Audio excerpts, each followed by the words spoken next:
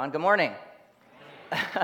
I hope you're doing well. As Mark said, my name's Matt, and I had the privilege of being connected with Park and before that City Vision for 3 to 4 years. It was a really exciting season of my life, but now I have the privilege of serving as pastor of equipping and community development over at Elmwood, which is another church revitalization, one of Park's sister churches, and I'm glad to see so many familiar faces. It was encouraging coming in and seeing so many people I know, but on the other hand, there's so many new faces out here. So I think that that's probably a good problem. It means God is drawing people in. He's moving in this community. So I want you to be encouraged by that. Quick update on Elmwood for those that are interested. Things are going really well. Overall, we're still kind of developing in some areas, but we've got our volunteer ministries locked down. Our Sunday gatherings have become really, really solid. We're seeing people start to come for the community. One of the things we're working on is kind of developing more community awareness of what God is doing at Elmwood. So if you want to pray for something, just pray that the community would start to be drawn to what is going on. We're trying to serve them the best ways we can. We're starting up our small groups ministry, so things are really happening, and it's been really good. God has been working in an amazing way. There's an amazing amount of unity, similarly to what we saw happen here at Park early on. So I just want to say that as much as I love it over there, there's something special about being back at Park. And I just want to say thank you. Thank you to so many friends, like personal friends of mine that encouraged me. Thank you to the seniors especially who would sit in with me on adult Sunday school classes where, I would talk about twice as fast as I should have. But thank you to all of you, like at large, for praying for us. And I think that I can confidently say on my behalf, but on behalf of John and Fred, who I pastor with, that we really do feel supported and loved. So thank you so much. Let me invite you to turn, as it says on the screen, to Matthew chapter 10. We're going to start in verse 26 this morning, and we're actually going to finish out the chapter. So Matthew chapter 10, starting in verse 26. And while you do that, let's recognize together two things that should be commonplace in any church community. If you are connected to God's people in any way, God willing, there's two things that you're going to hear a lot about, especially during Sunday gatherings. The first thing, or maybe better worded, the first person that you're going to hear a lot about is Jesus. Right? This kind of is the no-duh, obvious answer one, but it's amazing how many places that call themselves churches you don't hear Jesus being the centerpiece nowadays. But obviously knowing Andrew and Ben and Mark and Kendra and just the staff as a whole, I know that you hear a lot about him, and I think that that is a good and a right thing, and that should be our expectation when we come together for gathered worship, that we're going to hear a lot about Christ, about his life and his death and his resurrection, and that should be foundational to both who we view God to be and in turn who we view ourselves to be. The second thing that you're probably going to hear a lot about, kind of integrally tied to Jesus, is the mission that Jesus has sent us on. If we want to use kind of Christianese jargon, we sometimes refer to this as the Great Commission. This is the end of Matthew, the end of chapter 28, where he tells his disciples to go and make more disciples of all nations. And to put that in common phrase, we're supposed to engage in relationships with those around us, with those that don't know Christ, and tell them about what he has done for them, and then walk with them in relationships, hoping that they will eventually bow the knee to Christ and walk with them as they bow the knee to Christ in these communities of love that we call the church.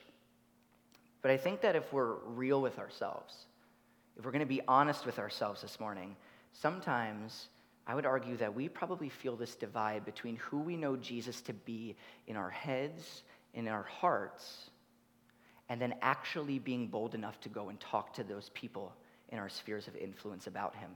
Sometimes there's a tension there. Sometimes there's this disconnect where we freeze up. We know what we should be doing, but we don't always do it. And this could be for a variety of reasons, right? Some of these I would deem to be understandable, but sometimes we come up with some pretty bad excuses for why we shouldn't go and talk to others about Christ. So sometimes, to use some examples, our hesitations of sharing the gospel with others might be because of things that are internal to us. So maybe you fear personal rejection when you talk to those around you, that you might be off-putting by talking to them about Jesus, that you might be viewed as slightly cliche in a way. Or maybe you have this fear that somebody is going to ask you a question about either Jesus or the scriptures, something deep. In today's day and age, usually that has to do with Noah's flood or the creation account or some of God's judgment in the Old Testament. Sometimes we don't know how to answer those questions well, and so we freeze up and we don't want to put ourselves in a position to have to talk about those things. Or maybe I know that Park is very intergenerational. Maybe you've been talking to people about Jesus for most of your life, and you're now at a place where you just feel exhausted, where you're just too tired to engage in those conversations and relationships right now. On the other hand, there's external factors that influence us. We have the enemy, we have Satan and his demons that are working against us, trying to deter us from exalting Christ. Or maybe when you think about evangelism, this word evangelism stirs up images for you of picketed fence people yelling hateful things in Christ's name, and you don't want to be labeled as one of those people. Or possibly the family you come from is less than accepting of faith in Christ, and to actually talk about Jesus could lead to personal danger for you or for your loved ones. The point is that we talk a lot about Jesus, and we talk a lot about his mission. But there's a place where we have to come to grips with the fact that we're called to do this mission in a broken world. And to make disciples of Jesus, to confront people who most of the time think they're pretty well off, and to tell them that they are inherently rebels against a holy God, but God in his mercy has reached down through his Son in order to draw them and reconcile them back to himself, except the Son says that he is the only way and the truth and the life. Sometimes that's really hard on us personally, whether that be emotionally or otherwise, to actually go out and do that in practice. If you remember Mark's sermon last week, he began the section that kind of transitioned in Matthew's gospel for us. When we look at Matthew's gospel as a whole, he kind of has it broken down into 5 sections, which reflect the 5 books of Moses, the first 5 books of the Bible. So we have already covered the first 2 so far in your sermon series. So in the first section, Jesus goes out and he proclaims what we call the kingdom of God, or the kingdom of heaven. This is God's rule over all things. He is asserting his power over a broken world. The second section, Jesus not only goes on to talk about the kingdom of heaven, which, if you study it, is the main theme that Jesus views. He views himself and his main mission as bringing the kingdom of heaven to earth, reuniting heaven and earth. So in that second section, he starts to show us characteristics of what that kingdom is like. He goes about doing miracles and exorcisms and healings. And if you trace it, he actually does 3 sets of 3 of these miracles or acts. And in between each set of 3, he invites people to follow him. In this section, to reiterate a little bit of what Mark had covered last week, Jesus, starting in chapter 10, not only does these miracles on his own, but he is now handing off the keys to his disciples to go on a very specific mission, to just 12 of them, that they're going to go and do mission to the Jewish people. He says, go and proclaim the news of the kingdom to the lost sheep of the house of Israel. And he commissions them to do miracles on his behalf. And as he's commissioning them, he's very real with them. And he tells them, and he has this expectation, obviously, that people are going to receive the news that he's giving, but he tells them that other people are going to have mixed reviews.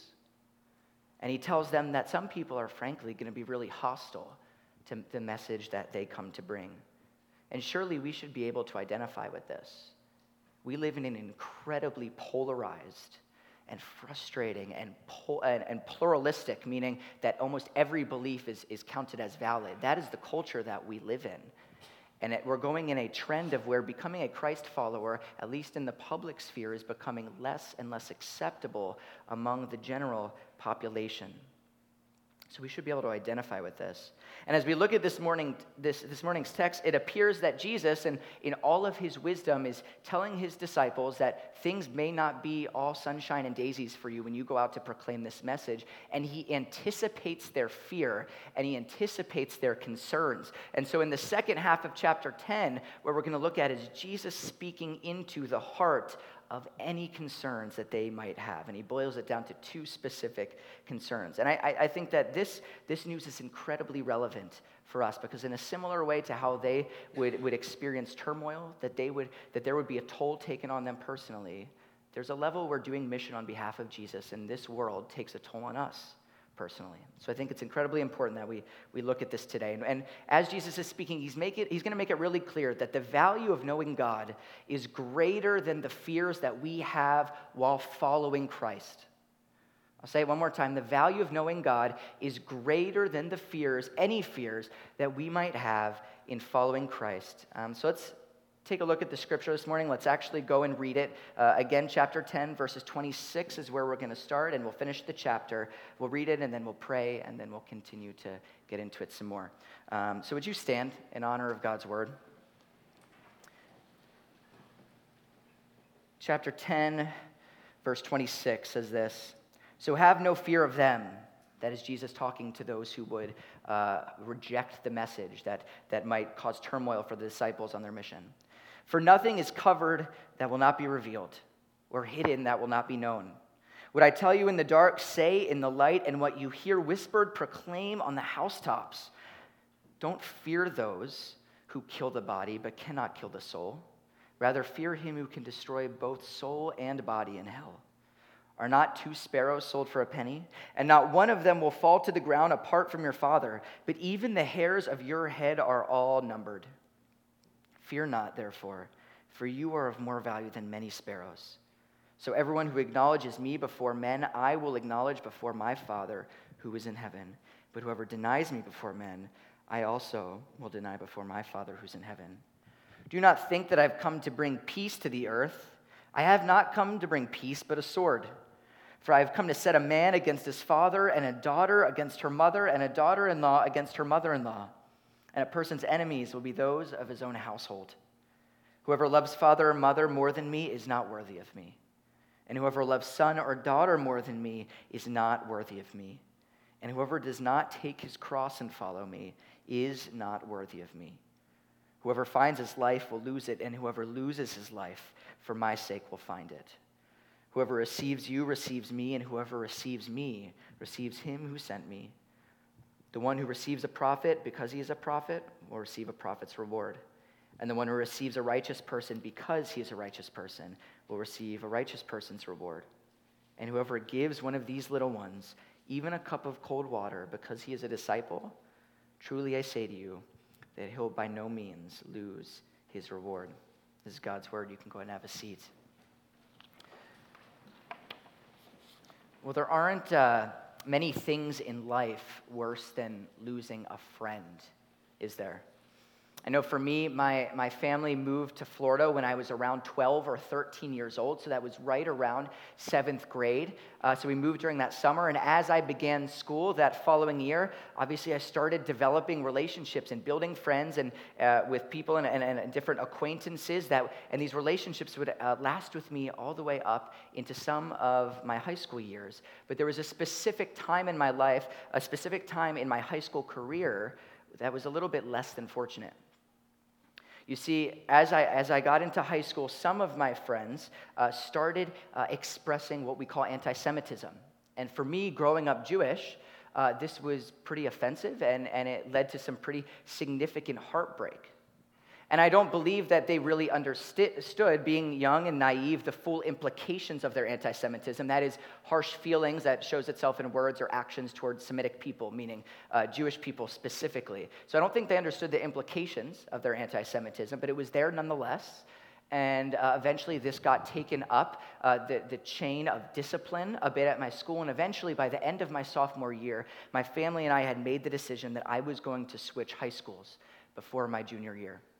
And so we switched, and it was a good transition. I started to build relationships, but obviously those relationships were not as deep, and they didn't flourish in the way that some of those previous relationships that I had lost did.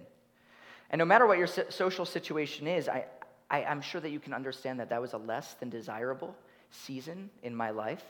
I don't expect many of you to have undergone the same thing, but most of us, in some shape or form, have experienced the loss of a friend or a family member or a coworker for maybe a number of reasons. Maybe it's because the season that you're in, you guys are just going in two different directions, and those relationships fizzle out. Or maybe it's because of tragedy, right? Somebody close to you passes away, an extremely painful situation.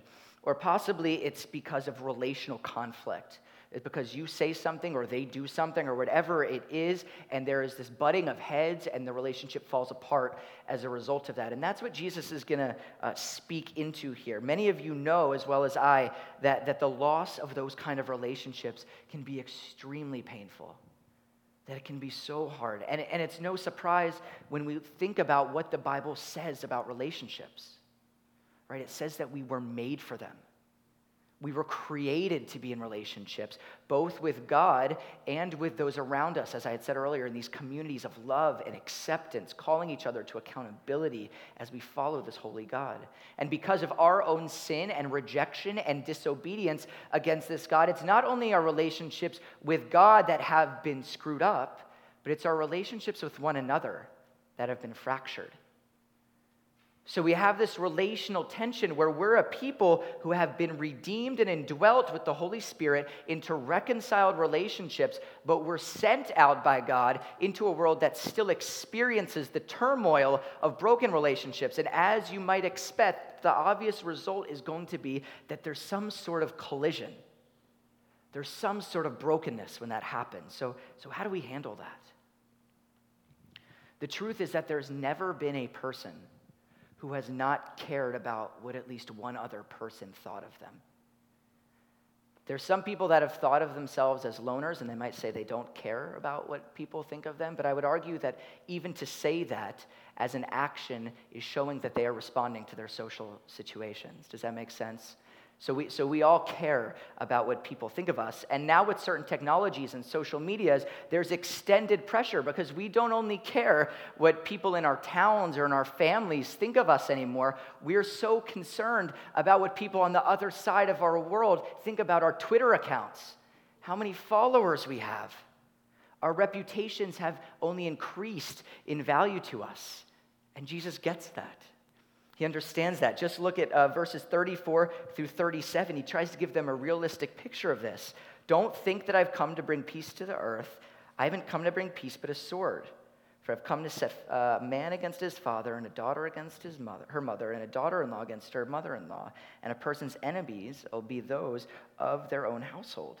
Whoever loves father or mother more than me isn't worthy of me, and whoever loves son or daughter more than me isn't worthy of me. Jesus gets this. One of the stereotypes that Minnesotans have taken on over the period of time is that they are incredibly nice, at least on the surface, right? But we are also incredibly passive. And many of us would dive out of the way of conflict at all costs. We would rather not get into it. But if we're real, it's much better if there's going to be an unavoidable conflict for us to know that conflict is coming. If we're going to have a less than desirable conversation with our boss at work, it's better that we can emotionally prepare ourselves for that than to be blindsided for it. And that's a bit of what I think Jesus is doing here. He sets up the proper expectations that as his followers are going about being ambassadors of God's kingdom, he lets them know that the message that they're going to bring is going to create tension with even their closest people. But then in an almost shocking manner, in a way to kind of assuage this fear and speak into it, Jesus doesn't tell them it's all going to be okay. You don't need to worry about it. What he does is he draws the attention back to himself. And he makes this dichotomy between the relationships that you hold dear, disciples, and a relationship with him. And he sets himself out as the standard of relationship that they need to be attaining to and valuing above all else. So Jesus is either being incredibly deluded and self-centered and arrogant, or the question stands of whether it could be true that a relationship with him is the highest value to which we can attain. There are a lot of people in our lives that would demand our loyalty over our families and closest friends.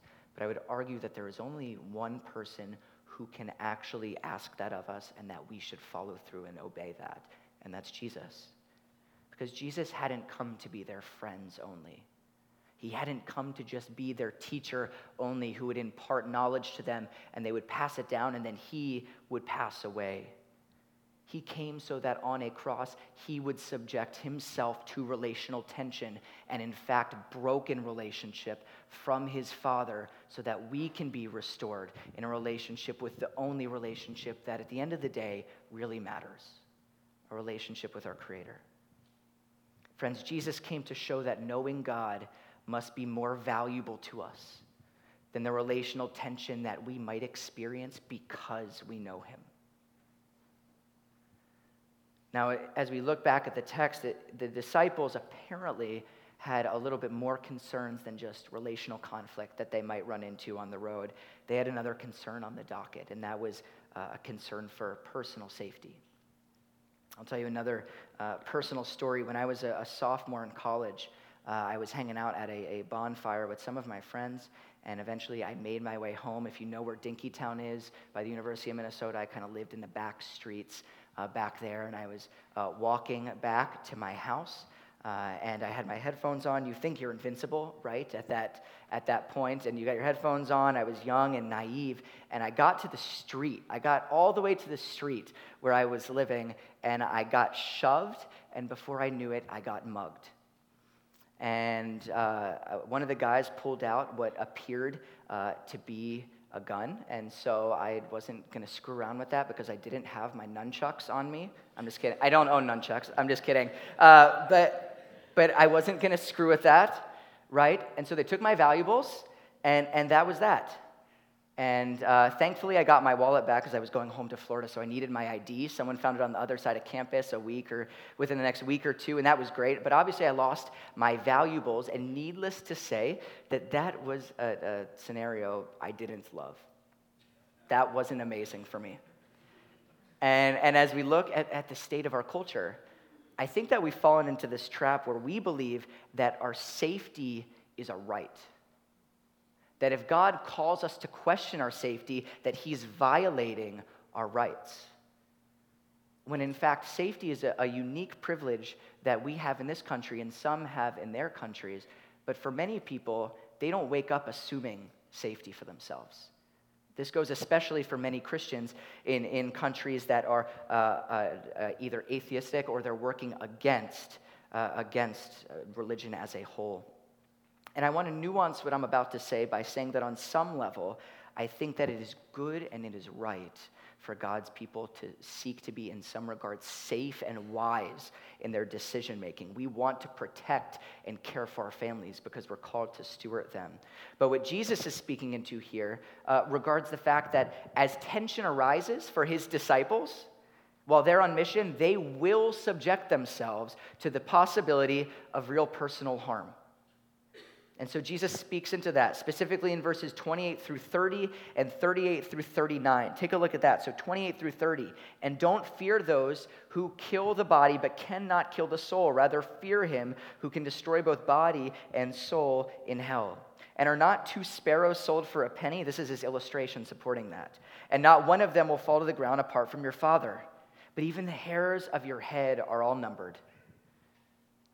Fear not, therefore, for you are of more value than many sparrows. And then verses 38 through 39. He says, and whoever doesn't take up his cross and follow me isn't worthy of me. Whoever finds his life will lose it, and whoever loses his life for my sake will find it. Now, if you know anything about sparrows or the coin that he's talking about in the first century world, you know that Jesus is talking about almost worthless things. And he does this that he can demonstrate for them that if their heavenly Father, if God cares intimately about almost those worthless things, then how much more is he going to care about his disciples? How much more is he going to care for us? And he continues to speak into the fact that the very worst thing, or maybe better worded, the very best thing that can happen is that somebody decides to do us harm and we die and we are sent into an early eternity with this God who loves us so dearly. That is the worst thing that can happen. Now, in response to that, I think it's pretty easy, especially if you're a younger Christian. Sometimes we like to get a little overzealous, and I think it's pretty easy to swing the pendulum then the other way and say, okay, if the worst thing that can happen is somebody kills me and I spend eternity with God, then I'm going to find the most dangerous and awful place that I can find, and I am going to go there and proclaim the gospel to the glory of God, and if I lose my life, then I lose my life. And I firmly believe that God calls some people to that. And if that's you, then I support you 100%, and I affirm your call, and I think that you are a unique and a beautiful gift to God's church, and an amazing tool that he uses in order to honor and glorify himself. But I don't think that all of us are called to those settings. And I don't believe that God wants us to be flippant and subject ourselves to personal harm unnecessarily. When it comes down to it, it's a matter of stewardship and obedience of what God is speaking into, and what Christ is speaking into. God has given all of us in this room the privilege of life. Our lives are a gift. And just like we would steward our things, we are called to steward our lives well, to exalt his name, to make Christ known in what he has done. But the obedience aspect comes in that while we're called to steward our lives, we are never, ever called to idolize our lives over obedience to Christ while we're on mission. We are never called to idolize our lives. As a friend of mine put it, the fear of danger, the reality that danger exists in a broken world, it should not hinder our mission. It should not stop us from doing mission in any way. It should only cause us to think wisely about the best way that we engage in making disciples. There's a very weird tension that Jesus speaks into in verse 39 where he talks about this idea that the only time where we will truly find life is when we set him above our own lives. That when we count knowing him as more valuable than anything we could experience, danger or otherwise, that is the only way that we are going to find a life that never ends. Do you feel that paradox, that tension? When we give our lives up, that is the only way that we find a life that can never be taken from us, a life secure in Christ. And that's why I think Jesus is pressing into that our relationship with Christ is our only lasting security. It is the only thing that we can truly depend on at the end of the day. Let me just say again that doing mission on behalf of a holy God in a broken world is a scary and it's an exhausting thing. It causes tension for us. But we're called to it, and we're never allowed, and we are never called to let that fear and our exhaustion be an excuse for disobedience. Wherever you're at this morning, I want to encourage you with 3 different things, and then I'm going to give us a few questions to reflect on as we seek to make disciples of Jesus in our own settings and spheres of influence. So the first thing is this: Jesus is well aware of every place where you struggle to follow him. In the same way where he anticipated his disciples' concerns here and spoke into them in an amazing way, he understands our fears and our frustrations and our impatience as we try and minister to those around us and direct them to the one who truly loves their soul. The next thing is there is nothing that Jesus has called you to that he was unwilling to do first. When we look at our text this morning, Jesus is specifically addressing relational fears and fears of safety. And I think that if we think about our main reservations when we get in those moments of sharing the gospel and then we shy away from it, I think that we can boil down most of our fears into being in one of those 2 categories. But I just want to take a second to remind you that as we think about this, in those moments of fear, in those moments where you're like, I should be talking to this person about Jesus, and I don't know what to say, and I don't know what to do, and I don't know how they're going to respond.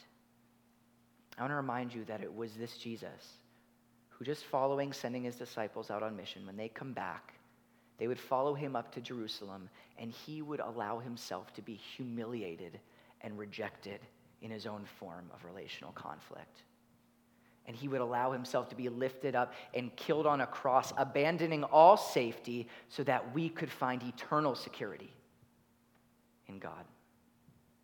It shouldn't just be a possibility for us when we think about following this crucified Messiah, of whether or not we're going to engage some sort of tension as we share the good news about him with those around us. It should be an expectation, and so we need to be prepared for that expectation and think about how we can wisely and lovingly and graciously speak into those concerns and the broken hearts of those in our communities. The final thing I want to encourage you with is that we know the end of the story. The scriptures, the historical record are very clear of what the end of the story is. It isn't a question of if people are going to come to follow Christ. We know that not everybody will, but we know that some will. And so the question is, who will follow him as we share the good news? When will they come to know him? Some of us, that happens immediately. For some people, we've been praying for people for years and years and years. And then how can we walk with them as they become brothers and sisters in the Lord? We have an amazing privilege to partner with God as he draws people to himself. That should be something that excites us. That shouldn't intimidate us. That shouldn't scare us. That should excite us. And now, in applying God's word, let me ask you 3 questions. 3 questions that you can reflect on, and you can try and apply this in your own context. And please take the time to think about these. Just don't leave here and leave the questions behind. Actually think about these. And as we take communion, I'd encourage you to reflect on them before you come up to share in the Lord's Supper. The first question is this: who are 5 people in your sphere of influence who don't know Jesus? Maybe you can't think of 5, maybe you can think of 3, or maybe you can only think of 1. But the point is not to shame us about how many people in our circles don't know Jesus. The point is that we should be encouraged by having those relationships, because those are opportunities for God through his Spirit to use us. So think about who those 5 people are. Next thing is this: what usually stops you from talking to these people about Jesus? What's the biggest thing that holds you back? Because we all have hesitations. And consider what the root is behind those hesitations. And I would encourage you to address those in a Christian community of mentors or friends or small groups or whatever it is. What are those hesitations? And finally, and this is the hardest question, are those things, your fears or your tiredness or your lack of time, are they more worthy of your obedience than Jesus is? Why do we so often view them to be more worthy than our Savior? Obviously, I believe for many of us, we'd say that they aren't more worthy, that Jesus is the only one that is truly worthy. But I believe we all, myself included, need to take a step further and ask, are our lives congruent with what we say we believe? We talk about going out on mission. Do we let things get in the way of that mission? Are they more worthy than Christ? I would argue they're not. Friends, Christ finishes in verses 40 through 42 by talking about the reward for receiving a prophet and a righteous man and a disciple. And no matter where you're at this morning, if you wouldn't call yourself a Jesus follower, that's okay. If you've been following Jesus for 50 years, or maybe you're somewhere in between. Maybe you're somewhere in between. The Bible is really clear. It's very clear that Jesus is the true and better prophet. He came with a message from God saying that despite our rejection, God came and wants to reconcile all things to himself, and he is the means by which that is going to happen. He is the only means by which that's going to happen. He not only came as a true and better prophet, but as the righteous man. The scriptures say all of our righteousness is as filthy rags, that no matter how hard we try to live a good life, it is still a broken life. We are called to reflect the image of God, and it is still a broken image. And Christ, living a perfect life, desires to credit you through faith with his perfect life. And similarly to the disciples who would come to humble themselves before Christ, Christ, although being God, humbled himself by taking on flesh, by allowing himself to be hung on a cross to the point of death, so that through that death and resurrection, that we could be assured that through trusting him, we could be forgiven for all of our brokenness, for every sin, for every time that we feel like God is calling us to do mission, and yet we turn away from that. He's called us, and he has redeemed us, and he's given us this mission to follow through on. And it's clear this morning that if we're not willing to abandon everything, if we count anything as more valuable than him, then we are not worthy of him. So let me encourage you. Let us be a people who, when we examine all of our loves, our families, our friends, the things that we have, even our spouse, I want us to be a people who can confidently say that every love we have pales in comparison to him, that it falls short, that it is almost incomparable to the love that we have for him. We're going to transition now to a time where we're going to take the Lord's Supper, and this is an opportunity for us to recognize that we only love him because he loved us and gave himself for us first. So if you're a Jesus follower, then this is for you. But let me encourage you, before you come up, to reflect on those questions. Who are people in your life that don't know Jesus? What are your hesitations in talking to them about Jesus? And are those hesitations more worthy than Christ? If you've been counting them as more worthy than Christ, then take a moment to repent and ask God for forgiveness. And you can be assured that if we confess our sins, that he's willing to forgive us for every place where we have struggled. I want to affirm that as we take this is our reminder that we are redeemed only because Christ gave his body for us and shed his blood for us. So let's respond out of that identity, and let's respond in a fervent want to do mission in our communities. Let's pray.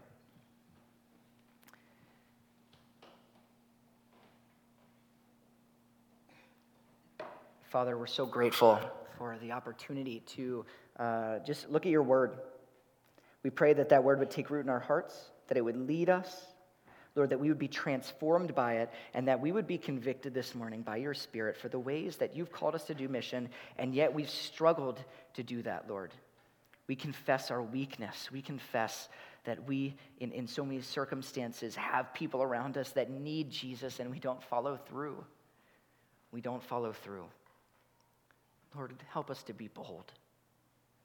Help us to count knowing you and the relationship that we have with you as more worthy than the loss of anything else. Lord, we thank you that you've gone before us. We thank you that you subjected yourself to the brokenness of our world, to humiliation, to death, so that we wouldn't have to know what it means to be separated from God. Lord, we pray that we'd respond out of that.